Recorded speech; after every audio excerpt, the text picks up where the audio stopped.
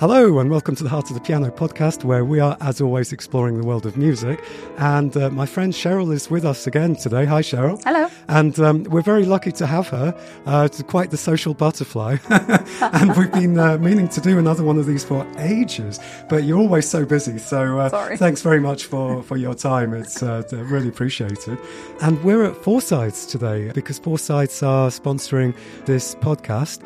They have superb practice rooms. We're in the practice room with their beautiful grand piano. It sounds really, really lovely in this room. Really nice acoustics. So they're an excellent family-run music store in the centre of Manchester. They do loads and loads of pianos. The pianos here are absolutely superb, but they also do sheet music and guitars and digital pianos and everything that you could need, and all the other instruments, wind instruments. Very, very nice, warm atmosphere. I really enjoy teaching here. I'm teaching my students here at the moment. Very nice, friendly atmosphere, very warm. They also have concerts here, but basically, yeah, I like that it's the history of it. It's got a very, very long history. Basically, a very nice place to do business with. And thank you very much, Foresights, for sponsoring us. So, yeah, I thought that for this episode, because I haven't had a lot of time to prepare for this one, I thought that it would be really good to consolidate some of the recent episodes that I've done, which are basically the 4 most important psychological skills you need to practice at the piano to be deeply musical. I've been basically refining these for some time. And yeah, it's interesting because actually just driving over here to Manchester, I was listening to one of the really, really old episodes. Yeah, I was listening to episode 11 from years ago that I did with Andy. And this episode was the most common mistakes made by non-professional pianists, part 3. And I just thought that the way that I teach, I feel, has come on in such a long way since then. You know, really thinking about and refining a lot of the psychological techniques that I use, which I think are reasonably cutting edge in many ways. And then I went back and listened to this episode driving over, and it surprised me, actually, all the things that we're about to talk about, that I've done in recent podcast episodes, the 4 most important psychological skills, I was already talking about back in episode 11 pretty clearly, actually, I think. And I recommend that people go back and listen to that one. There are always show notes on heartofthepiano.com. Sometimes they show up. When I listen to podcasts on Spotify, the show notes show up there as well. But basically, it's episode 11. But I'm going to go through the 4, as I've put them recently, the 4 most important psychological skills you need to practice at the piano. Now, these will probably change for me over the years. This is what I consider right now to be the most important psychological skills. Other people may disagree, but this is what I find most useful in my teaching. So let me just sum them up very, very briefly for people who haven't listened to them, although I do really, really recommend them. And then me and Cheryl are going to look at basically consolidating all the information from those and how we actually use those in a practical way with some pieces that Cheryl has brought. So basically, the number 1 psychological skill you need to practice to be at the piano to be deeply musical is to look for what there is to love in every moment. Now, when I look back at episode 11, most common mistakes made by non-professional pianists, in that year, I was saying that the most important skill you need to practice at the piano, is basically to not be concentrating. Now, this sort of really now spills over into the number 2 psychological skill. But right now, I truly believe, okay, scrap what I said in episode 11. The number 1 most important skill, the highest priority one, is in every moment look for what there is to love. Number 2 psychological skill is what I called magic wand practicing or magic spell practicing. I'll sum this up briefly, but I do recommend that it's worth going back and listening to that episode, which is only quite recently. Let me just have a quick look. I think that was episode 29.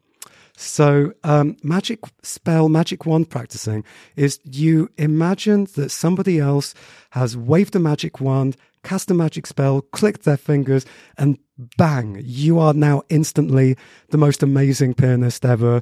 You don't have to do anything, just instantly your fingers just move for you and you can play amazingly. You visualize this very deeply, strongly before you do anything.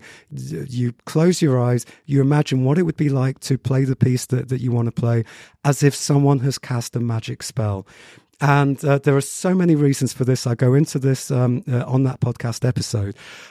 Some of the most common mistakes that my adult students do is they then put a lot of effort and striving into doing that. And that's defeating the whole point of it. So, a lot of people understand logically how being relaxed will help you to become a better musician. But it's very difficult to just relax. What's it like when you say to someone, relax, just relax? But do they relax? No. So the way that I find works when I'm coaching people is, and it often takes a while to happen. And this is like a skill that you can practice. But the more that you can imagine that somebody has cast a magic spell, you can play, you don't have to do anything. That's how you stay relaxed. You don't have to put the effort in. So it's like a practice of imagination. You have to think like a 5-year-old. A 5-year-old can imagine these kinds of things. Sometimes adults find it trickier. Anyway, so that's number 2. The number 3 psychological skill you need to practice at the piano to be deeply musical is basically the art and practice of always feeling good enough. This is something you can practice. It's not just a thing to know or a thing you should do, but it is actually a practicable skill. One way of looking at this, which I didn't really talk about and this was in episode 31. So this is number 3 skill, always good enough. I didn't really sort of talk about the fact that this is essentially confidence. Except there are some subtle distinctions between what some people think of as confidence and being good enough. But I'll come to that a little bit later.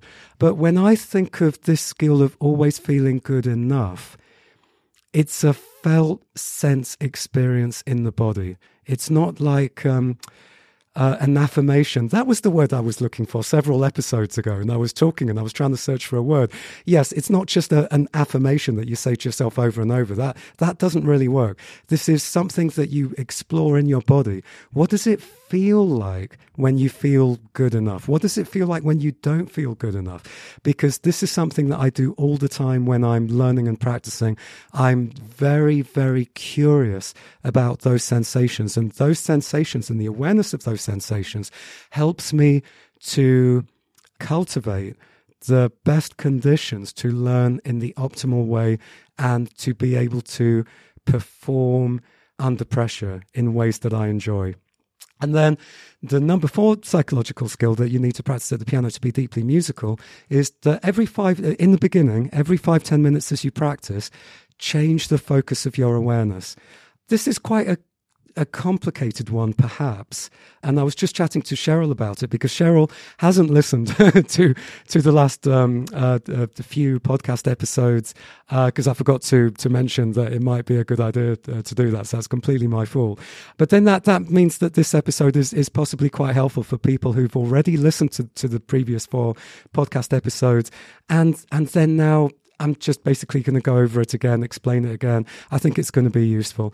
But basically, this number 4 psychological skill that I was just demonstrating to Cheryl is that whenever we're playing at the piano, there are like an infinite number of things that we can be aware of as we play, and not like as Cheryl suggested, quite sensibly, quite understandably. You mean like what I'm having for tea?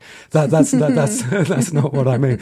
I mean that there are so many musical elements to be aware of as we play. And I think that where a lot of my students get lost when they are practicing and learning a new piece is that they think that, well, they don't even think about it. It's just like taken as a given that you just want to play the right notes. And so the focus is, am I playing the right notes? This is not good for reasons that go and listen to episode number 32. The number 4 psychological skill, and I'll demonstrate all the different kinds of areas, but we will talk about it more in this episode.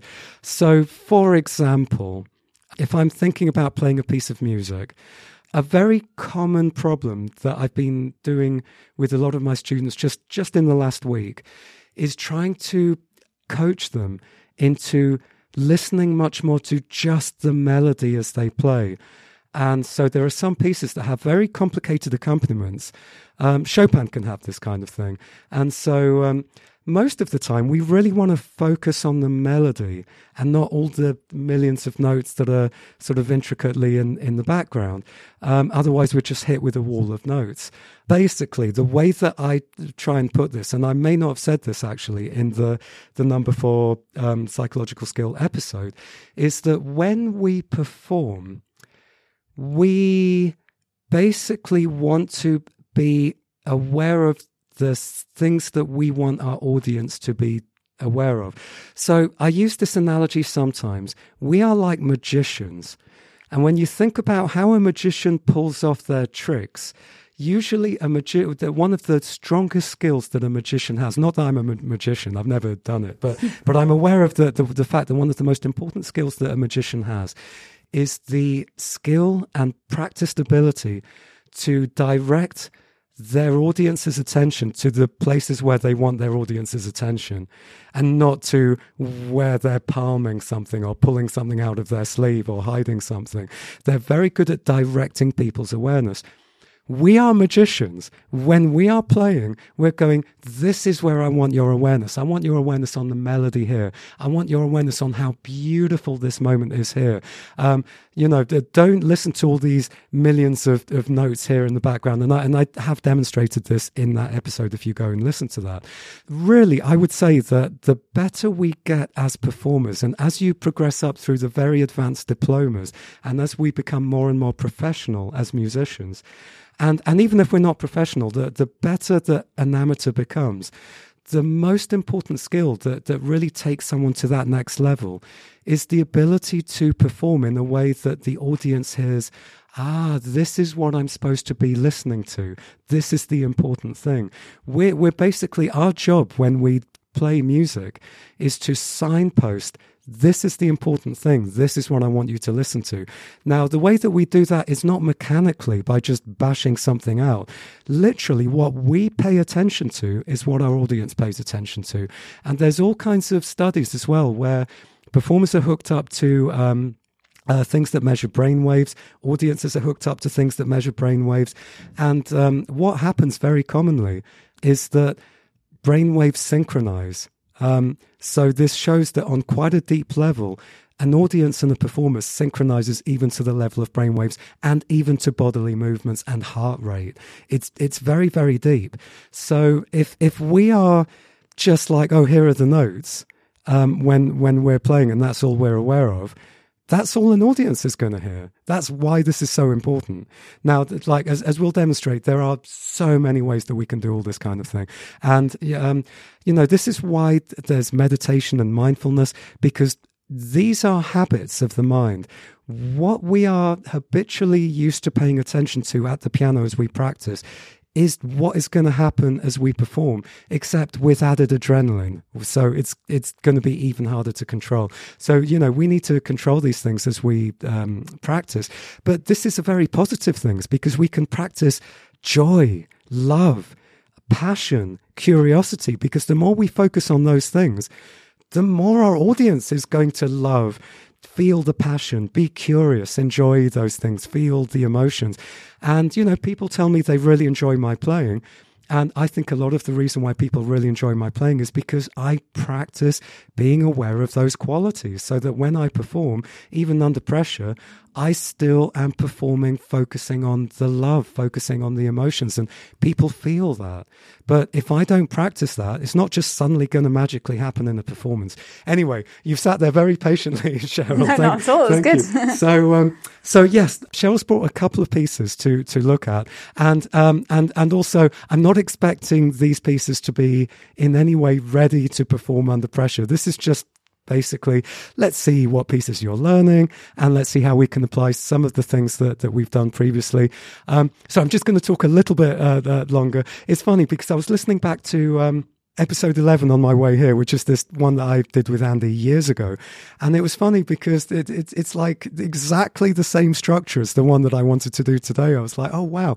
Some of you may know, like long-term listeners who've already listened to the episodes that I've done with Cheryl, we did 2 really, really good sessions that I thought went really quite well, where and one of them was looking at some Chopin with Cheryl, and then the other one was looking at self-determination theory, and I could tell that the Cheryl was really getting it, like that there were real improvements, and I could really feel the musicality just being really unlocked in a very deep way. And then the next time I saw Cheryl after that, I was like, so how have all those things been going in your practice and in your playing? And yeah, what did you say, Cheryl? I haven't done them. And it's funny. I forget. You just forget. It's so easy to go back to old habits, right? Yeah. It's bad. Yeah. It's really, really bad. But it's just something I sit down. It's not completely all gone. But I think there's so much information that you forget. So really I need to like bullet point things down, have them stuck on my piano and then remind me. It's more that. It's not that I'm opposed to doing it. Yes. And it's funny because, like, you know, for anyone who listens back to episode 11, that's exactly how I started the episode off with Andy. It's like, yeah, it's been frustrating, hasn't it? Because, like, every time that we do this stuff, I can hear the differences instantly in your playing. You sound amazing. And then it just doesn't happen at all in the practicing. And as I was saying to Andy in that episode, it's not just you, it's everybody. Everyone has this problem. And so, yeah, it's interesting. So I thought it would be quite interesting in this particular episode to use these 4 psychological skills and also to sort of look back on all the things that we were learning from the previous episodes, particularly the ones that I did with Cheryl, and go, how can we actually do these in a practical way when we're not being coached and guided by someone, and just make it an inherent part of our practice? Because, you know, all the people who I teach, you know, we have very exciting breakthroughs and it's always, you know, really exciting looking at all of this stuff. But the hardest thing is always the actual putting it into practice away from the lessons. Yes, one thing that I suggested with Andy is like write some of these points down on Post-it notes and just literally stick it on the piano. Yeah, I know that you haven't listened to the 4 most important psychological skills, and that's completely my own fault. And before this episode started, I did actually just sort of go through them in a little bit more detail with Cheryl. But what are your thoughts on these? Do any of these in particular jump out at you? Yeah, what do you think? Yeah, so remember, so the first one was find what you love. Yeah, yes. So this one is always a work in progress. So it highly depends on what piece I'm playing. So at the moment I have Elegy open out in front of me. The Rachmaninoff. The Rachmaninoff, yes. Yeah. Sorry, the Rachmaninoff. And I think there's maybe a couple of points, maybe a couple of bars that I don't love just because they are so hard. But the rest of it, I love it. And like every note I hit, I'm like, oh, it's amazing. This is amazing. But then there are other pieces that I might not be quite so enamored with. And I'll just say blanket classical is not my favorite, not my go-to kind of thing. And so finding what there is to love in that, I find ridiculously hard. I just feel like someone's forcing me to do this and I don't want to do this. And yeah. There's a giant continuum of looking for what there is to love. And I think one way of looking at it can be, we usually, and I think, you know, a lot of this podcast is directed mostly at adult amateur pianists, although, you know, I'm hoping there's going to be a wider listeners. But yes, we usually only play the pieces that we love, although there's going to be a lot of people playing exam pieces. So yes, on one level, look for what there is to love can basically mean work on figuring out how to love more the bits you don't love. And that can be one way of looking at this. The way that I encourage everyone to look at this number 1 psychological skill of look for what there is to love in every single moment is that no matter how much you think you love it, you can love every single minute moment much more than you realize you can. Like, the very first note you play, I think there are infinite levels of love. I work on this sometimes in my own playing. And although I know this is important and I think I'm always working on this, sometimes I then think, no, come on, Bob, let's actually look properly at this bar. And then I realize, oh, I didn't even realize how much there is to love here. And I think that I encourage people to watch masterclasses on YouTube by the really, really top-notch teachers and performers. I'm always surprised how many of my students don't watch masterclasses. And, you know, when I look at masterclasses by my favorite pianists, I think sometimes many people are struck by, you have these amazing pianists already who are being taught, who are already professionals, and these master pianists come along and teach at ridiculously high levels and just point out at an even higher level of what the professionals are doing. And I think in many ways, what they are doing is they're like, you're playing well, but oh my God, pay attention to this and how much more, even more lovable and beautiful this thing here could be. This is really the better we get and the better you want to be. It's really about the tiny, subtle nuances that every single moment and note and bar and section of any piece, it can be infinitely lovable. And this is a really useful habit to go into. Not just like, oh yeah, I don't like that bit so much, but there's an infinite well of lovability in every single moment. And the deeper you go into that well, the better you'll play. So, any other thoughts on those four? So the second was this magic wand idea. Yes. That's an interesting one because I hadn't really... That one makes the least amount of sense to me out of the four. Mm-hmm. Maybe because I've heard it now as an adult, I don't know. I understand this sort of feeling of effortlessness. There's other things I do in my life where I get that. But with the piano, there's always, unless it's something that is, you know, like, maybe it's like Old MacDonald Had a Farm or something. Maybe I could play that effortlessly kind of thing. Should be able to by now, right? But any kind of, you know, a piece that has a standard to it, then there's always going to be an element of, oh, this is causing me some, you know, I need to work hard. So this effortless feeling just goes out the window. So this one I'm really struggling with, like how.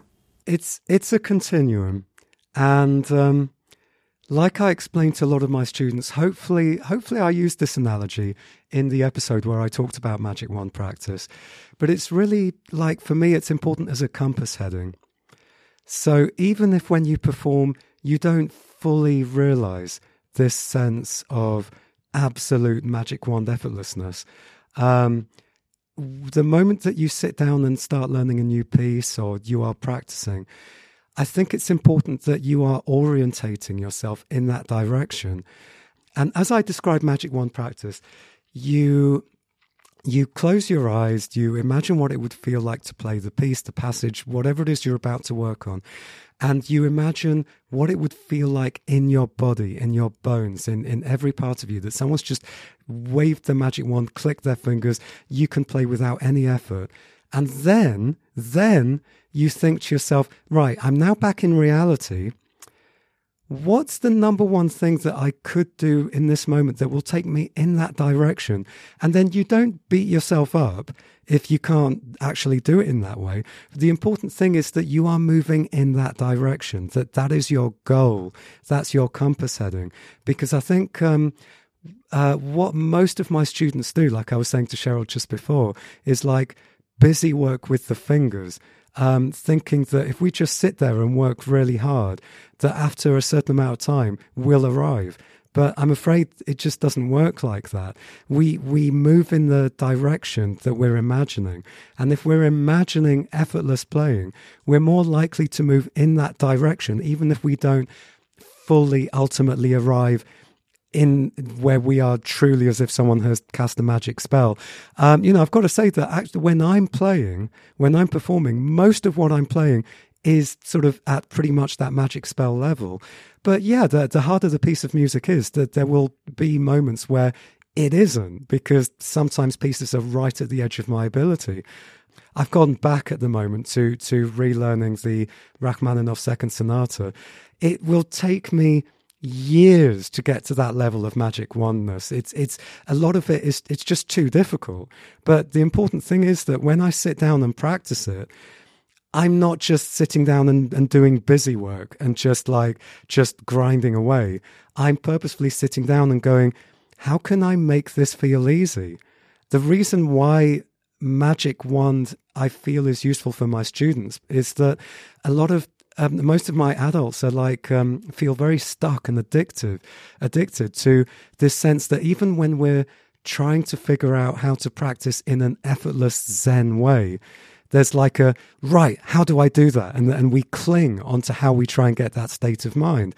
There's always effort and striving. Whereas this sort of thinking about Magic Wand and someone else just clicking it, we no longer have responsibility for it. And we truly imagine that. That's the closest that I think many of my students have come to this Zen state of mind, of imagining the level of effortless non-doing, of being in a Zen sort of state of flow. Something interesting as well is like, actually, if you study the psychological definition of flow as invented by Csikszentmihalyi, the psychologist, and he's basically studied flow states and some of the definitions. Flow states happen most when there's an optimum level of challenge.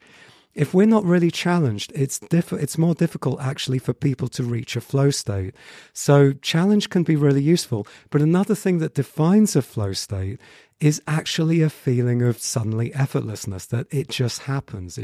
Everything just flows through you. But it's interesting that there also needs to be an optimum level of challenge. So it's a real tightrope, that feeling of challenge. Now, here's something else that I don't think I spoke about at all in that episode number 2, psychological skill. It's not episode number 2, but it's the episode with the number 2 psychological skill that you need. I was just looking yesterday on the internet at the people who study the psychological things that lead to choking, as sports psychologists call it, when people choke under pressure.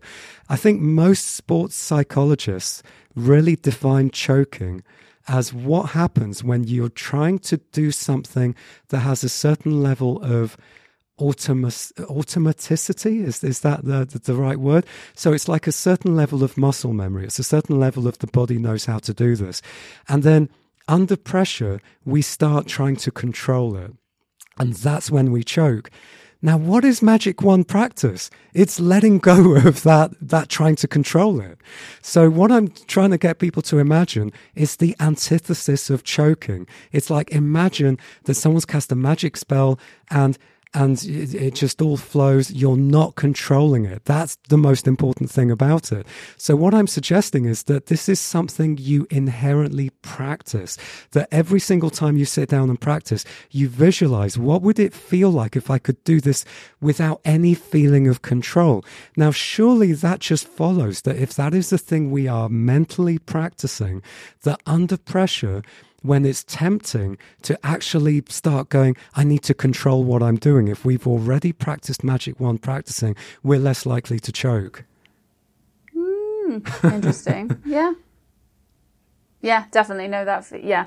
When you're about to go and perform, like say at the meetups, for example, and you start thinking about how you play the piece. Yes. That's when it all goes wrong. Absolutely. Kind of thing. And you're like, why am I thinking about it? I never think about it before. I never think about playing the piece before I go and play it, apart from when I'm about to go and perform it, which just makes your brain go, your nerves go all over the place. Yes. And you sit down and you don't know where middle C is anymore. And you just, what is this piece? And it all goes out the window. And it's, yeah.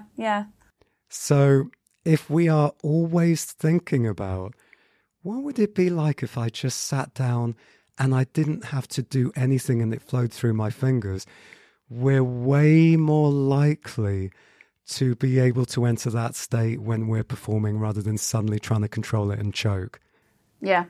No, it's interesting that to put it in the frame that it's a practicable skill. Totally. Yeah, because you don't really think about that. Like no one, I certainly have never thought about it in that way before, really, that you could practice not feeling like you're about to choke, kind of thing, or practice feeling like that you're in that sort of autonomous kind of state.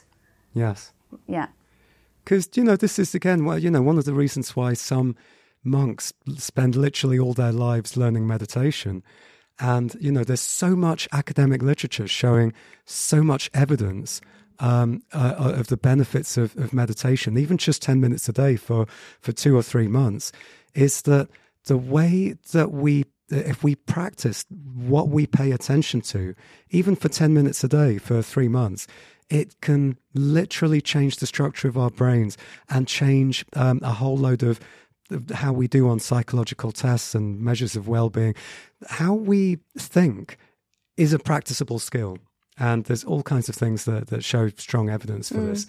So what did you think of the number 3 skill, which is the practice? And again, like, it's interesting because this is another thing that people maybe don't realize how much this is a thing that we can practice. But this is the practice of we are always good enough. Oh God, this is the hardest one, I would say. This is the hardest one. Practicing that you're good enough. Mm-hmm. I mean, I was just saying to you before, I was in London yesterday, and at Euston Station there's a piano, and I was like, I could go and play it. And I was like, no, because there's going to be somebody who can play the piano probably phenomenally somewhere in this station. I definitely don't feel like I'm good enough to play in front of them. So I didn't. And then the same when I got to Manchester Piccadilly. I didn't play. And I could have done, I had the time. Because I don't feel like I'm good enough to. And I still feel like that every time I go to the meetups and things, and I'm just like, oh no, but I'm so on side with everybody else. So everybody else is good enough, just not me. Yeah. Yeah. And that's what other people say back to me. Yeah. You did amazingly. And then they'll be like, oh no, I wasn't, Yeah. It's incredibly difficult.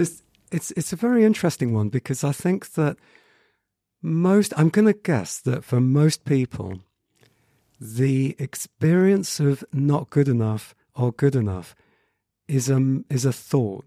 It's a belief system. It's in the mind. But the deeper that I've gone into this, and something that I've intuitively done this all my life at my musical instruments, not in life, sadly, unfortunately, but more recently I've sort of started doing this in life. But somehow I stumbled into this when I was quite young with instruments, like from the age of 12, is that there is a felt sense in the body of good enough and not good enough. And if you can catch it in the body, it doesn't have to trip over into the mind. Oh.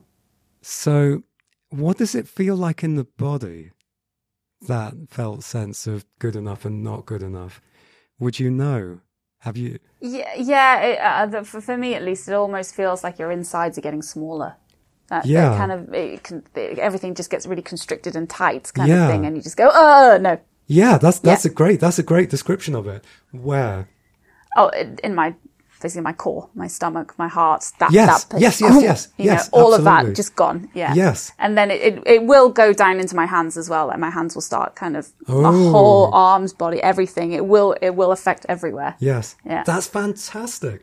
Now, I'm going to know that there's going to be a lot of people out there who are not yet aware of that. And I say not yet because you can be.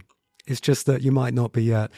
And our culture, I think, a lot of the time can really teach us and brainwash us to not be aware of our felt sense of these kinds of sensations. Our society, I think, kind of brainwashes us that we have to feel confident, that when we feel those things, those inner core sensations, literally core sensations of not good enough, we have to plaster over them like an overconfidence. That's our Western society teaches. That's what you do.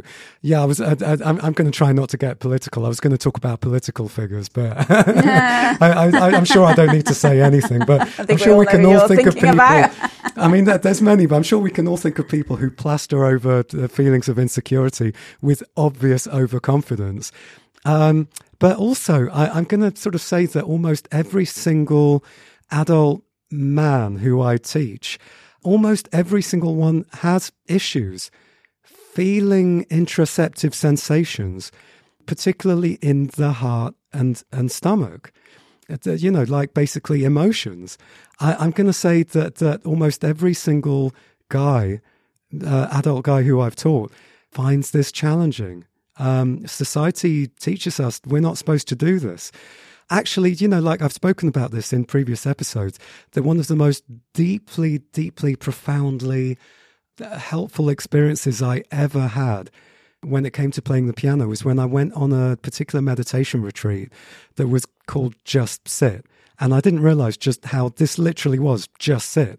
Now, most meditation retreats have some level of, teaching you skills. And now it's a bit difficult. It's paradoxical because you actually needed skill to do this. But fundamentally, the gist of it was you meditated, you just sat, and you didn't even try to meditate. You didn't try to do anything. You just sat. You didn't try to do anything other than just sit. Now, it's actually a bit more kind of involved than that. But fundamentally, what I found was that after a deep, deep week of that, I got to a level deep inside myself.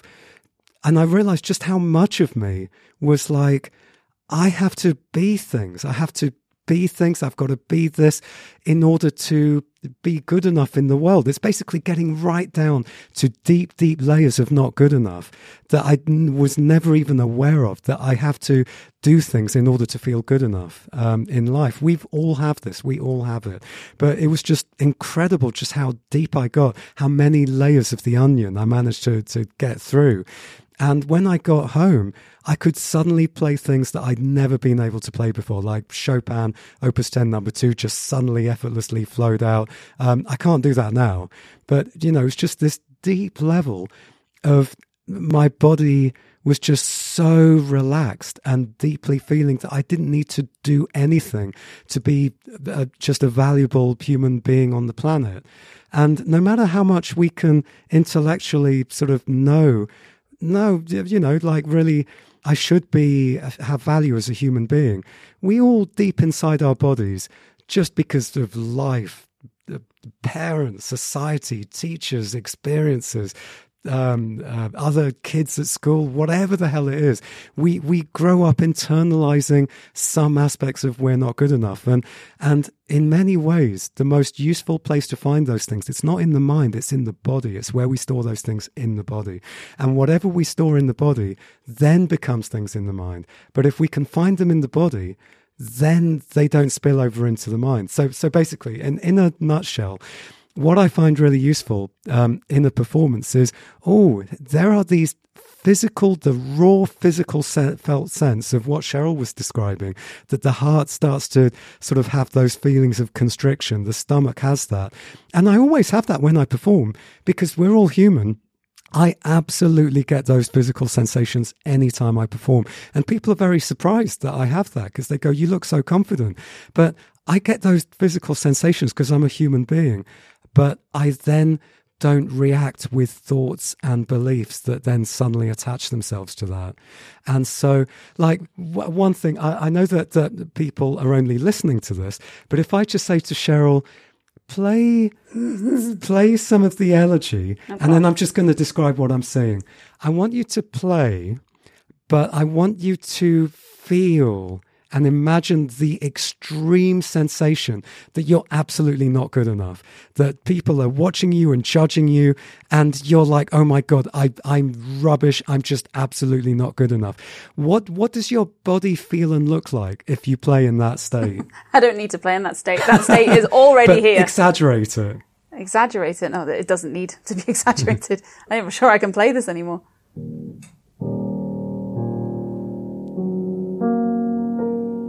Actually, I don't even know what I'm doing.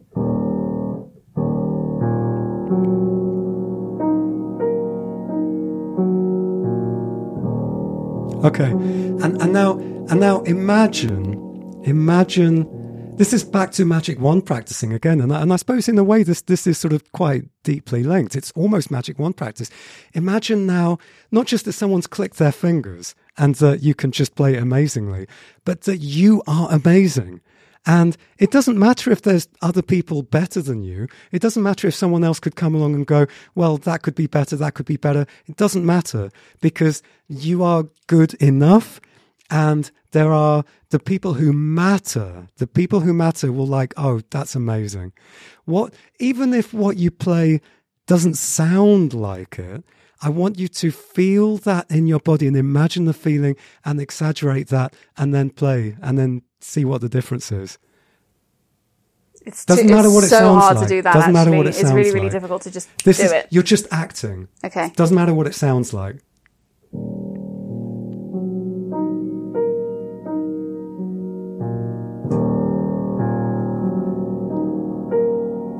Okay. Now already, it's obvious to anyone who's listening that it sounded better. It's obvious.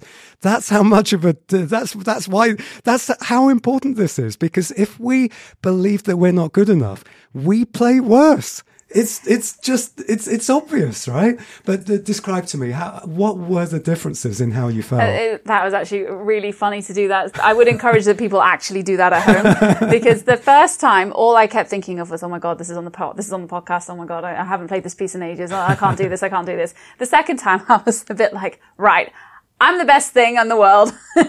But what happened was that it would come very intermittently. So there would be like one bit where I'd be like, oh yeah, I feel great. And then the next bit I'd be like, oh, again. But then it would come back. If I made my mind think, yes, believe in yourself, yes, it would come back. So I think it's something that if you do practice, it would be there a lot more consistently. But it's a tough one to learn. Now, how did it feel in your body? The differences between the two? Your body, my body second time relaxed. Right. I just kind of went into, I don't care. Yeah. So the second time, much more relaxed body. Now, I'm going to basically say the people who listen to, especially all the early episodes of this podcast, but one of the things that I say is like the hallmark of most amateurs who play where I'm saying that there are better ways to play, is that there's like a narrow focus, a very unhelpful narrow focus, with the neck going forwards, with the shoulders hunching. That is basically, I think it's so clear to me, that is what not good enough looks like and feels like. Not good enough is that state of narrow focus with the neck forwards and the over-focusing, the too much concentration. It literally comes from the bodily felt sense of not good enough. And when we practice good enough, the body relaxes. And I think, when you were reading the music, you were probably less in a looking at the individual notes. I could hear that you were aware of the phrase as a whole rather than thinking about every single note. All the things that I've spoken about on so many episodes of the podcast. Now, if we're stuck in a state of, oh my God, I'm not good enough, we can try and do all the things that I've spoken about, being aware of the whole phrase. We can try and do the thing that I'm going to come to in a moment, the number 4 psychological skill. But fundamentally, if we're stuck in not good enough, we're still going to get yanked back into narrow focus and all these unhelpful things. This is why it's so important. And I'm so pleased that you demonstrated that just then. It is practicable. And it's not just the things that we do before we get up and perform. It's too late. You've already internalized all those habits in every moment that you've practiced. And a lot of people, I think, want magic bullet advice on how can I get up and practice without nerves. And there is an episode that I did ages ago on how to play without nerves. And my advice then is you have to practice this in every single moment of your practicing. All these things like you are good enough. You can't practice with all this kind of tension thinking, because I think what a lot of people do is one of the reasons why people practice stuck in this, I have to play all the correct notes, everything is under pressure, is because I'm not good enough. Only when I'm playing all the correct notes at speed, then I'm good enough.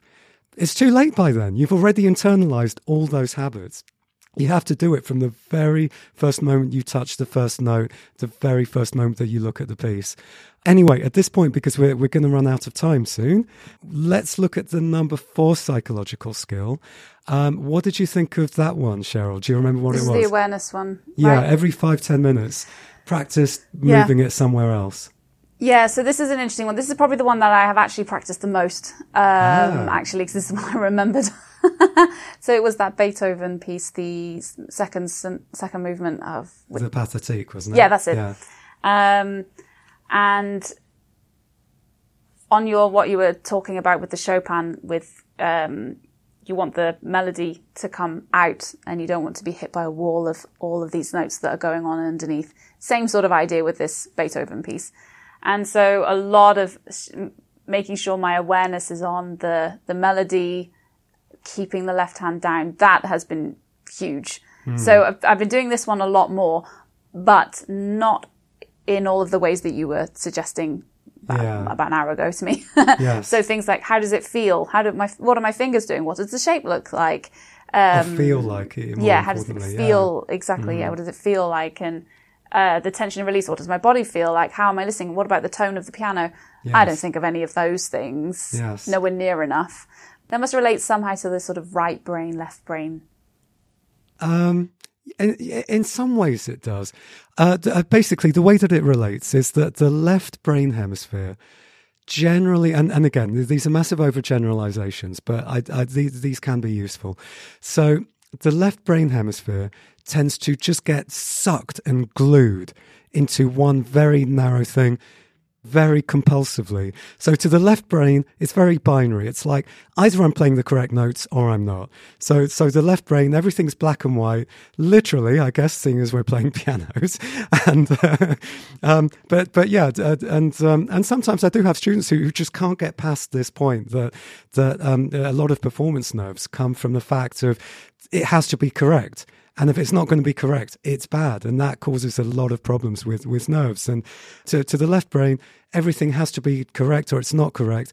And there's like a sheer compulsive over-focusing, not only on is it correct or not correct, but the mind just sticks. We play a note and the eyes stay staring at that note after we've played it. And it's sort of, it's like tiny, isolated chunks of time that don't belong with other chunks of time. That's how the left brain sees things. To the left brain, the entire world is a whole series of unconnected individual objects, which is not musical. To the right brain, everything is an organic flow of a narrative of things that all flow into everything else. And more to the point, the right brain hemisphere is much more responsible for choosing where we place our awareness. What are we going to pay attention to?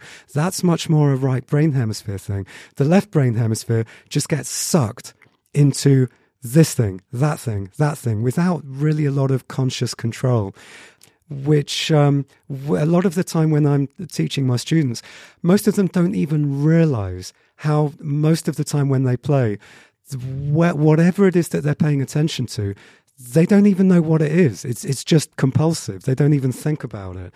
What I suggest, and this is why this psychological skill number 4 is so important, we want to be able to consciously choose and be aware of where our awareness is and not just have it wherever it is just randomly without having chosen it. Like I said before, being a performer we are magicians.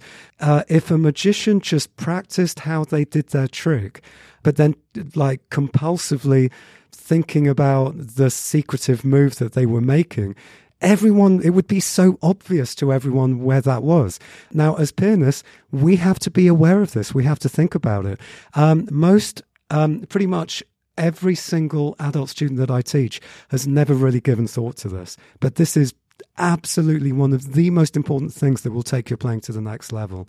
It's basically meditation. It's mindfulness. It's meta-awareness of what we are aware of and choosing where it goes. And something I wanted to say earlier on as well, when you were saying before, Cheryl, that you don't think of this as being something you can practice, but you can practice it. When people start to practice meditation, it's incredibly difficult. It's frustrating. In the beginning, you'll be lucky if in 10 minutes of meditating, you can spend more than a few seconds keeping your mind where it's supposed to be, which in most meditation is the breath. But the thing is that every single time you remember and you go, oh my God, I'm thinking about this, I'm thinking about that, and you come back to the breath.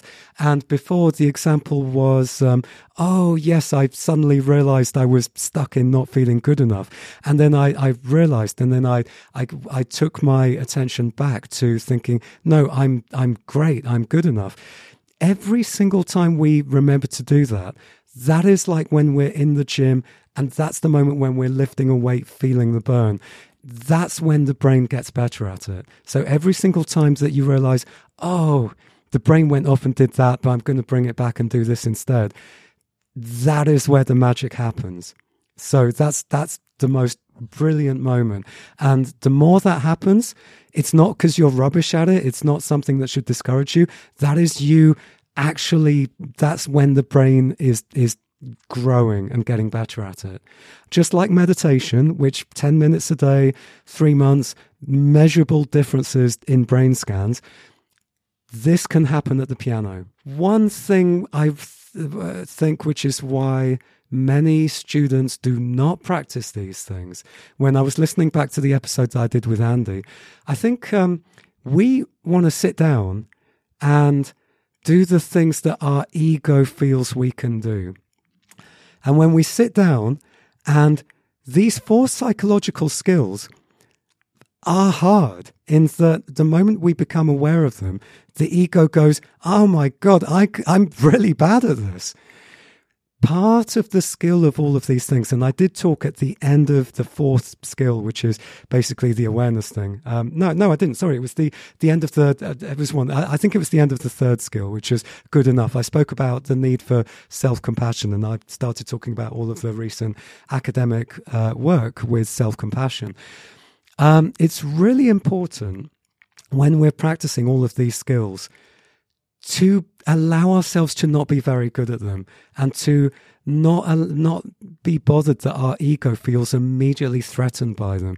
Because I think that when I talk about, you know, sometimes I teach adult amateurs who are at pretty high levels, you know, grade 8, diploma level, Cheryl, you know, you're grade 8 level. Exactly. Yeah, you don't have so much this ego thing. This is something that particularly applies to men. I've got to say that when I teach men, it's natural. Society, teaches us these things. I think as men, our whole identities sort of revolve around our felt sense of competence. And again, you know, I spoke about this in the episode on self-determination theory. Anything that threatens our sense of competency is dangerous. And when we look at these 4 psychological skills, we realize we're not very competent at them straight away. And it's really important to then focus on the other elements of that self-determination thing. You know, that actually we have other psychological needs. It's okay if we're not competent at loving every single moment, because it's something we can get better at. It's okay if everything feels difficult and we're not good at, you know, just closing our eyes and knowing that direction of effortlessness. That's okay, because we're just human, and the more we practice it, the better we'll get at it. So I think that maybe part of the reason why people, I tell this to people, they realize in the lesson, oh my God, this really works, and they don't go off and do it. It threatens maybe the sense of competency, because they go away and realize, oh my God, I'm not good at this. Men in particular find this. I don't know. Is that a factor with you, Cheryl, or maybe not so much? Honestly, I'd have to write them down. Okay. Stick them on my piano, and then I'll let you know. But I think even if I did that, I would probably I'd probably look at the list and go, nah, I'm not doing that today. I probably would, being totally honest. Yeah, I think so. So I think it would take a lot of discipline to be like, right, okay, I'm going to really try and put my brain into these 4 ways of thinking. You know, that kind of being very aware, but it's a lot of effort. And I think for a lot of people who are, you know, like myself, you know, you play piano as a hobby in addition to everything else that's going on in your life. And I think a lot of people are just like, I just want to enjoy playing the piano. Even though they know that, and I'm exactly the same, even though we know that's what's going to get us to the place we want to be, and where and how we want to be playing. And as soon as you're sat at a meetup group or a performance, you're about to go up, you'll start there thinking, I wish I did all of that work and I haven't done any of it. These are all excellent points. And I think that this is where I think that drawing a direct comparison with meditating can be incredibly useful. And I think here again, this is like a direct mirror of episode 11 that I did with Andy. This is so similar, but hopefully it's sort of different ways of saying the same things that will help people. When you look at all the ways in which meditation can deeply, deeply make life way more pleasurable, happy, peaceful, better mental health, more content, I think that surely there are not many people who can have doubts about why we would want to meditate. And if there are people who have doubts, there's so much academic literature on this, the people's well-being, people feel better, they're happier, all kinds of reasons why meditation helps people. But, even people who've meditated for years still have to kind of really make themselves sit down and meditate. It takes serious willpower sometimes to make yourself sit down and do it. I know how much it improves my life. And actually, at the moment, I'm not a regular meditator, and I need to make myself do it.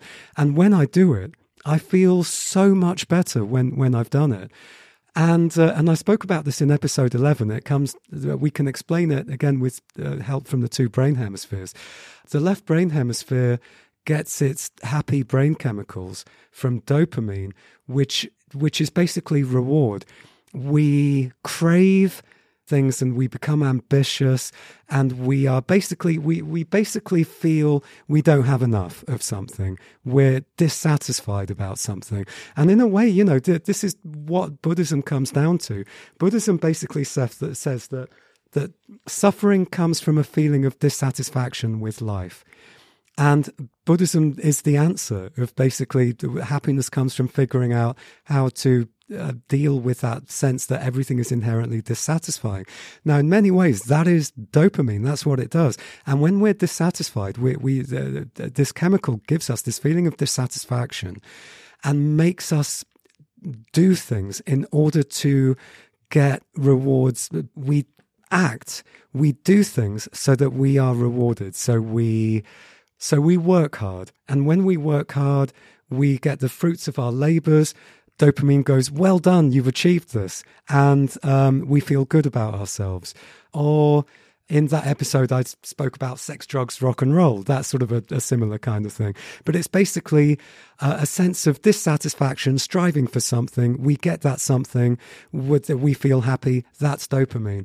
Now, I think that when most of my students practice, that is basically the chemical that's driving everything.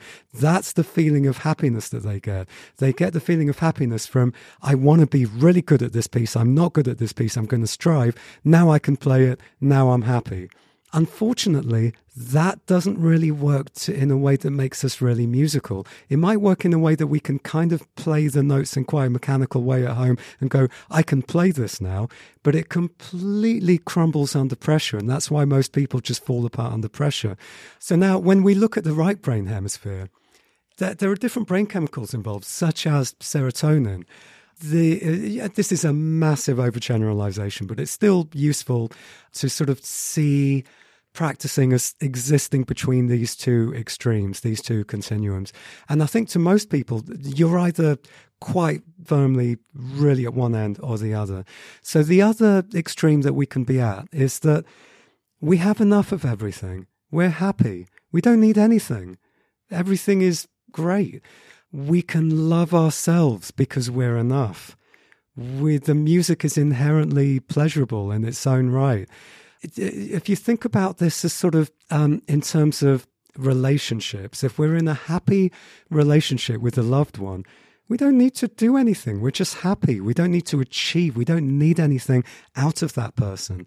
We just are. We're just in a state of being, and we're just in a state of bliss, Whereas let's say that we're a workaholic and we're striving to achieve something at work. It's a totally different state. And those are like the extremes of those two kinds of things. One is we are unhappy until we achieve our result. And then we achieve and we're happy, but then we want the next thing. Or we're just happy. Think about for people who love cats, just imagine sat with a cat on your lap. You're just happy. You don't need anything. Or with a dog, if you're a dog person, or whatever.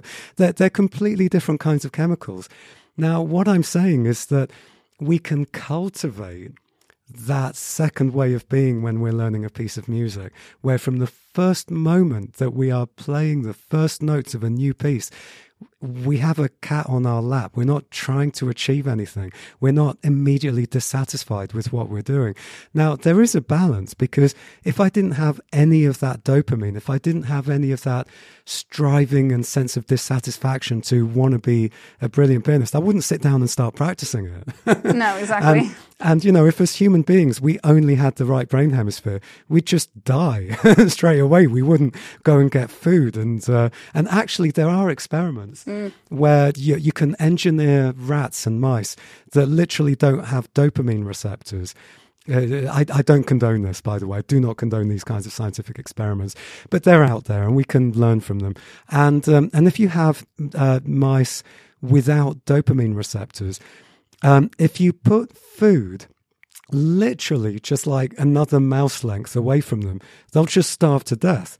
But if you put it right by their mouth, they'll eat. So, you know, we actually need that sense of dissatisfaction to survive in this world. Otherwise, we don't do what we need to do to survive as human beings. But it's also very addictive, that state. Like addiction is literally driven by that same chemical, that same molecule in the brain. So, you know, anytime anyone talks in the media about addiction, they always go, oh, the same chemical that we have when we have cocaine. Well, it's like, well, yes, the same when we have cocaine, but it's also the same thing that makes us want to get up off our seat and go and get food. It's the same thing. Now, but it's incredibly addictive. And when we sit down and we practice the piano with a sense of, I want to feel a sense of good enough because I'm not good enough. I want to master this. I want to feel that I've achieved it. And then I'm going to get the buzz from, right, now I can do it, and before I couldn't do it. That's very, very addictive, using the same chemical that we have when people take cocaine. So this is part of the reason why people find it so hard to stop that kind of way of practicing. And it's one reason why it's really difficult to motivate ourselves to sit down and meditate, because meditate is the total opposite of striving to get something that gives us those reward molecules. Now, we live in a modern era where we can cheat our brains and have sugar. Sugar was not a thing that our ancestors could get. Sugar is like an immediate dopamine thing. Television, social media, all of the things that we become addicted to in our modern society, it's the society teaches us, get addicted to dopamine. Don't do wholesome things. So feelings of wholesomeness, you know, that's kind of the opposite of dopamine. Now, what we want to do is we want to be wholesome pianists, not addicted pianists. And, you know, it's easier said than done, because there are times when I'm practicing and I realize, oh, it's like I'm on the hamster wheel, I think, as one of my students puts it, because I was like describing the wrong kind of practice as being like rats in a cage, in Skinner cages. Listen back to previous episodes for what I mean by that. Psychologist Skinner, who did experiments. We're not just rats trying to press the correct levers for a reward. Actually, we spoke about that, didn't we, in one of the episodes? I think so, yeah. Yeah, and anyway, you know, it's like, you know, like reward, stimulus, reward, dopamine. That's what we're like if we just sit down and try and hit all the correct notes. And then we get the dopamine and go, yeah, this is not good for us. That's not wholesome practicing. If we, from the very beginning, play the first note and go, how can I deeply love this? How can I deeply enjoy this experience? And that's really what these first four, and there will be more, by the way, but these first four are the most important psychological skills. These are things to take us in this wholesome direction of what we get when we learn to meditate, which is moving away from searching for stimulus, reward, and I just am, and everything's good. But it takes practice, because if it didn't take practice, people wouldn't meditate. Yeah. Any thoughts on that? That's very deep. So when you were talking, I was thinking about society, just before you mentioned it, but that society just teaches you to go after the next dopamine hit. Yes. And it's in school as well. It's, you know, you need to pass this exam to be labeled as good. You need to get that job. You need, even when you're like taught, even it's not, there's consumerism and everything. That's, that dopamine hit. But there's also, you must must pass your exams. You must get into a fancy university. You must get a fancy job. You must then get married. You must then have kids. It's like your whole life is a massive checklist. And, I think a lot of people do go through that checklist to be like, tick, I've reached that thing. I am now good enough on that thing. But then immediately society's like, well, all right, the next thing, and so it's not just in consumers. It's actually really ingrained in our society that we're not allowed to just be. Yeah. You're not allowed to be at all. Yeah. Yeah. And I think as a young kid, intuitively, I understood this and I rebelled, particularly with musical instruments. And coming back to self-determination theory, I had this deep inner felt sense that music could be this thing that I would end up on this treadmill, but that also I just knew I intrinsically deeply enjoyed it. And I knew I could make a choice that I did this to enjoy it. But I also recognized deep inside my heart, my chest, my stomach, I knew those feelings that came in when society was expecting me to do things. But I recognized the physical sensations and I made the choice. I'm not following that. I'm going to choose to do this I didn't know the words at the time, but I chose to do it for intrinsic reasons because I deeply loved it. And I just stumbled, luckily, as a kid, that I just knew those felt senses. And I knew that I could practice focusing on those things and not being compulsively pulled into the reasons why society was wanting me to do it. And then, coming back to intrinsic, extrinsic, all the research from self-determination theory and other psychological theories shows that when you're at a job or when you're studying for exams or anything, and even sports, I was looking at sports psychology last night, it's very, very, very clear that when your motivation, when your conscious thinking, your reasons for doing something. So let's take someone doing sports. When your conscious reason for doing it is to win and is to be good and all those kinds of things, you are not going to perform as well as someone who is doing it because they just inherently are enjoying it. And this carries over into every single most, because we spoke about this in one of those earlier episodes. Anything that is sort of more right-brained, anything that involves any element of creativity or any element of divergent thinking, basically things that demand skill and divergent thinking are going to happen so much better when we have intrinsic reasons for doing them. And I think as I went into, there are some quite interesting findings that if things are based on effort and based on just doing repetitive things over and over, then actually it's the other way around. But, music is not one of those things. I remember saying to people, in the past, they'd be very surprised that the reason why we're playing the piano deeply, deeply matters.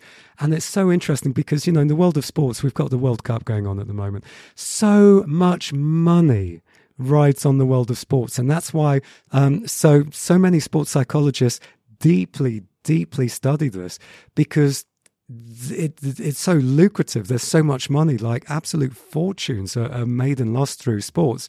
And there are such strong findings that extrinsic motivation in sports negatively affects, certainly in skill-based sports, maybe not so much with effort-based sports like running. But yeah, a lot of this is still in its infancy. Anyway, any thoughts, Cheryl? That's really interesting. I'm just thinking, who do I know that plays sports? I'm going to ask them those questions, like how they feel, because I'm quite a competitive person.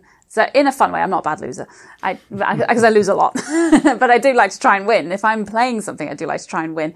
But if I speak to somebody who is really good at their sport, whatever that is, do you mean something like rugby, football, that like skill level, tennis? That sort of, those sorts of sports. Tennis, certainly. And I do find, did we speak about this previously? Versus one person, I find football very, very interesting because Oh gosh, I'm going to possibly be quite controversial here. I'm not a fan of football. I just don't get it at all.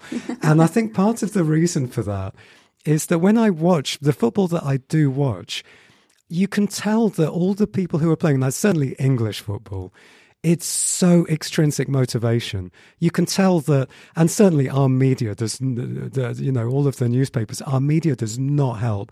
It's like that there is so much pressure, and you can see, and the footballers get paid obscene amounts of money. There's so many findings in self-determination theory that the more you pay people and the more you reward people for doing things that are intrinsically enjoyable, the worse they perform. And so here you've got like one of the highest paid sports in the world with so much external pressure. And what I personally observe are just such ridiculously high levels of extrinsic motivation in what everyone's doing that it just doesn't interest me, because people are they don't seem to be intrinsically enjoying it. But then the very odd time, like I think some of the, let's say some of the South American countries, when I do watch them play, is much more intrinsic. You can tell that they're just enjoying football just for the sake of it. Yeah. And then on the topic of football as well, something that another reason why I find it quite an interesting one to look at. I'm very aware that in past years when England have been, having really high pressure stuff like the World Cup, very publicly, the managers have brought in psychologists and people to sort of look at the state of mind of the players. And very publicly, the players just are massively resistant towards this, because there's this sort of real macho culture about it of like, why should we think about our state of mind? We just get on with it. We're not going to question why we do it. So, they're being paid millions. The media put all this pressure on them. You can see that they're not playing for the inherent pleasure of it all. That's why they do so badly. It'd be interesting, because I think possibly overall you might be right there, but then there are some people who stand out, and I'm thinking Cristiano Ronaldo. I'd love to have him sat here, because I think he's surpassed all of that. It would be interesting to see. I would imagine I'm speaking for him now, but I don't mean to, but I would imagine off the pitch, he absolutely wants to win. Yes. No question. Like, he's so competitive, and I get that. Yeah. But I would imagine he's somebody who, once he gets on the pitch, that whilst obviously the goal is to score a goal and to make sure that they are winning, because obviously you are aware of that, but when he's actually playing, whether that's actually in his head. Bingo. Absolutely, absolutely. It's what you pay attention to while you're doing the thing itself. And over again, sports psychology shows that if you're focusing on the self and on anything to do with the ego, you're not going to do as well. But if you're, what do they call it? Process oriented. If you're focused on the process, the game itself, the not winning, but the inherent enjoyment of the game itself, you're going to do better. Yeah. And, I'm massively competitive. And when I perform, when I'm not sat at the piano, I am massively competitive. I have huge amounts of ego. I want to be amazing. I have a lot of ego when it comes to piano. I want to be bloody good. Otherwise, I wouldn't do it. I wouldn't sit down and practice if I didn't have that. But the moment that I'm sat on the piano bench and my fingers are on the keys, I'm also practicing just focusing on love. I'm practicing letting go of all the ego stuff, because also, it's a paradox. Because I'm competitive and because I have a lot of experience in thinking about these things and being aware of these things and being curious about it all, I know that I play my best when I'm in certain states of mind. And so the competitive part of me that wants to be the most amazing knows that if I practice in those states of mind, I'm going to play better. Now, it just so happens that those states of mind means that I have to practice letting go of my ego and my attachment to being really good. So I do that. I practice that for those reasons. And there is a paradox to it. Yeah. That's why I practice it. Yeah. So I don't literally then just go, nothing matters, and I'm just going to play and I'm good enough, and yeah, everything I do is already because then I wouldn't feel motivated to keep on practicing.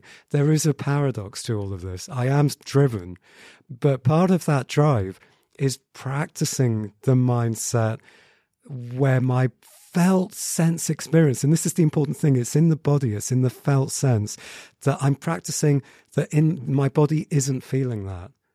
So whereas that might be my goal, that might be what I'm moving towards, but I know that my entire experience has to be one of effortlessness, enjoyment, all that right brain hemisphere stuff. But somewhere in my mind, I still know that I'm competitive and I want to be bloody good at this thing.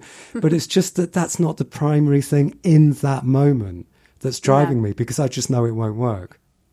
Yeah. It's focusing on what needs to be done in the moment. Exactly. Which yes. It's actually really difficult. So I've had this happen to me so many times. When you're performing, you'll be in the moment. You're in the moment, or you're getting into the moment kind of thing, and you're kind of there. And then all of a sudden you'll kind of start thinking, oh, this is going well. I hope I can get to the end with this sort of, playing all the notes in the right place and everything. And then as soon as that thought comes in, you've made 100 mistakes. It just all goes wrong. It's like your brain just, I don't know, interrupts that, whatever. It's incredibly annoying. Yeah. And we all have that. I mean, I don't think there's ever been a time, ever, when I will have ever performed well and not had that thought as I get close to the end. Yeah. My God, it's all been going so well. Please, God, don't make any mistakes before the end. That thought will always be in there somewhere. Right. But like when we meditate, in just classic meditation, the better we get at meditating, the more we can go, oh, there's the thought, and just not get attached to it. That's the point, isn't it? Yeah. Yeah. We'll always have that thought. Yeah. The trick is, can we ignore it? Exactly. Yeah, exactly. Because at the moment I'm like, oh, you're right. I'm so close to the end. Oh my God. And maybe as well, what can be really useful is to catch that sudden, quick step of the heart that we feel when we think that. And if we can just notice the sensation and notice the thought and just come back to just loving the moment itself, we can just quickly forget that thought ever came into our minds. But that is a practice, and we can start practicing it by being aware of every single thing we pay attention to as we're practicing, which is skill number 4. For 5 minutes, we're just going to be aware of this. For 5 minutes now, we're going to be aware of this. For 5 minutes now, you're going to be aware of that. And that means that when you're performing under pressure, we're much more likely that if we have a random thought, we can go, now I'm going to be aware of the melody, rather than just being compulsively pulled into whatever our mind just gets yanked into. Exactly. Yeah. Really useful, that one. Yeah. So actually, I was thinking that we were probably going to do more playing and stuff, but yeah, Cheryl played for us very, very briefly and demonstrated very spectacularly, I think, the difference that only just playing very casually, very quickly with good enough and not good enough. And bear in mind, that was just like instantly, and that wasn't really practicing over a period of time. But, this can be very, very profound. So any other questions or any thoughts on like how this can be something that you really take into every moment of your practice? What might be things that might get in the way of this? Forgetting. Apart from that, right? Does it make you... Let me ask you another question, actually, because for a while, I know that you lost your mojo, I think, with practicing. You felt like... still getting back. And also, Cheryl's just moved house, so, oh my God, that's one of the most stressful things in life. So not just the stress, but it takes so much time and headspace. At the moment, are you practicing? Are you motivated? Or are you like, honestly, I'm still a bit, Well, I went back to the piano meetup, the last time it was on. Oh, yes. Yes, and that was the first time I've been back since maybe the summer and since moving as well. And that really helped. I was sat there thinking, why am I not doing more of this? So that was a great help. So I'm playing a little bit more, but I'm still nowhere near what I was in the summer. But partly because I think once you've lost the kind of routine almost of practicing the piano and you come back and then you're playing the pieces that you were playing, but they're not quite as good as where you had left them, because obviously there's been like 2 months since you touched it, kind of thing. There's that kind of puts you off a little bit. But then also you're slightly bored, and then you're a bit, I don't want to pick up something else. And then if you pick up something else, then I find the energy to make myself learn it, this is a very helpful podcast in this way, because then all that effort, no magic wand or whatever, it just feels like, I'll do it tomorrow. Yeah. I'll do it tomorrow. I'll do it tomorrow. Because the left brain hemisphere, dopamine, it's easier to get dopamine when you have instant gratification. When the longer away the achievement is, the harder it is to generate the dopamine for it.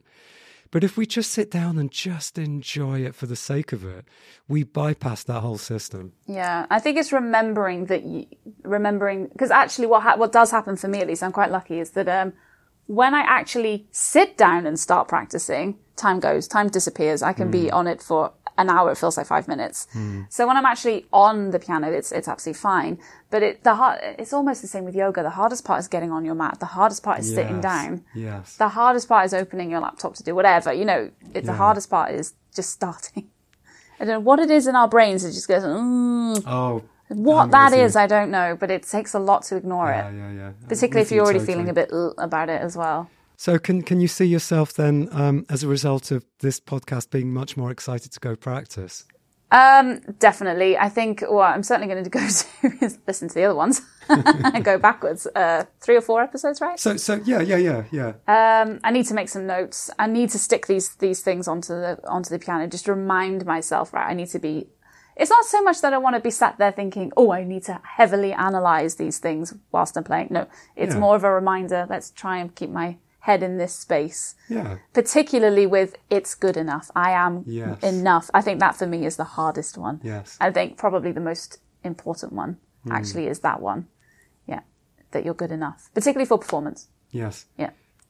Sometime we'll talk more about that, because that's such a deep one. That's huge. That so much, but... I think that underpins so many problems in society anyway, that whole thing of not good enough. Yeah. One more question.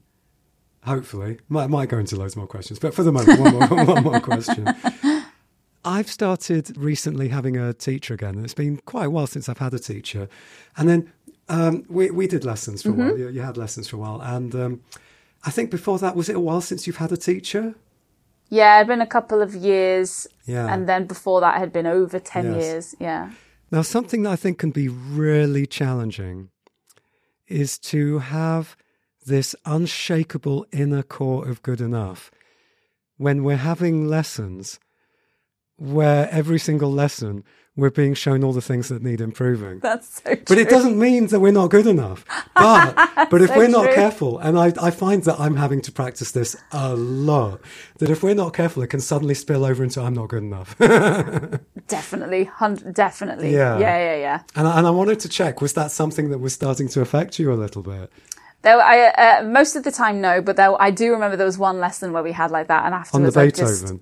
I just felt completely just like, why do I even bother? Why do I even bother? I just felt awful.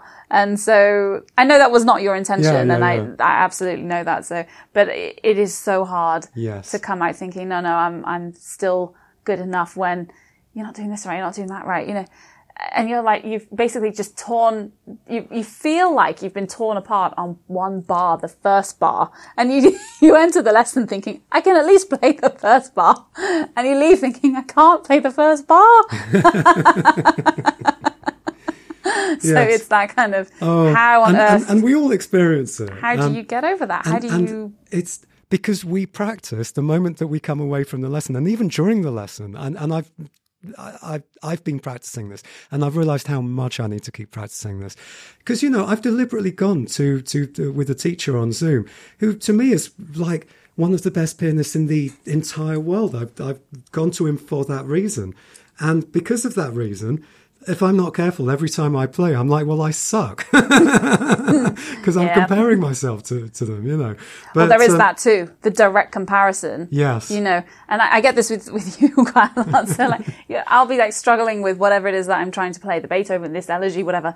And even the way you just like play the notes. I'm like, how do you even do that? I can't do that. And it's just, you've literally just gone, I don't know. Even that's better than how I do it. You know, see what I mean? It's these first 4 psychological skills. That is how I do that in the way that makes you go, what you hear there is literally the thing that is in these first 4 psychological skills. If you practice these, you will get that. It is that simple. Mm-hmm. I'm very, very quickly going to just throw this in now. It's so relevant. This is going to be something I want to dedicate an entire future episode to. And I've mentioned it to Cheryl before. This is that I was reading this great article. I'm going to put a link to the article in the show notes.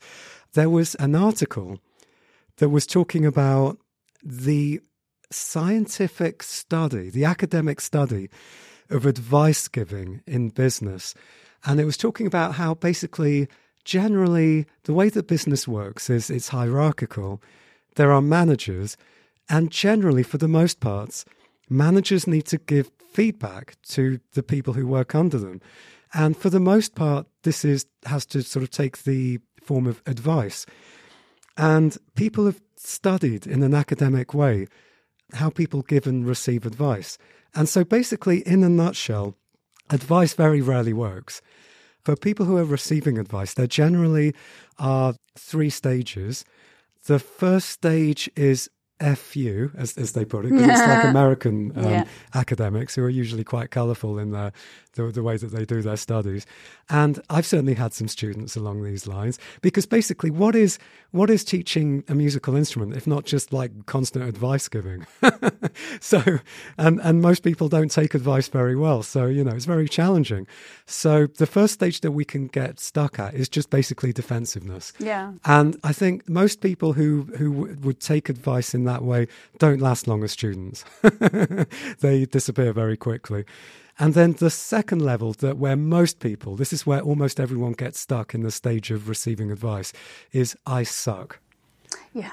Yeah, I totally relate to this. I think, when we have lessons, and if we're not careful, it's so easy just to get stuck at I suck. Yeah. Which then comes very full circle to the skill of good enough. I remember all my life when I've had lessons, somehow I always just had an unshakable confidence of good enough, even when my teachers were like, ooh.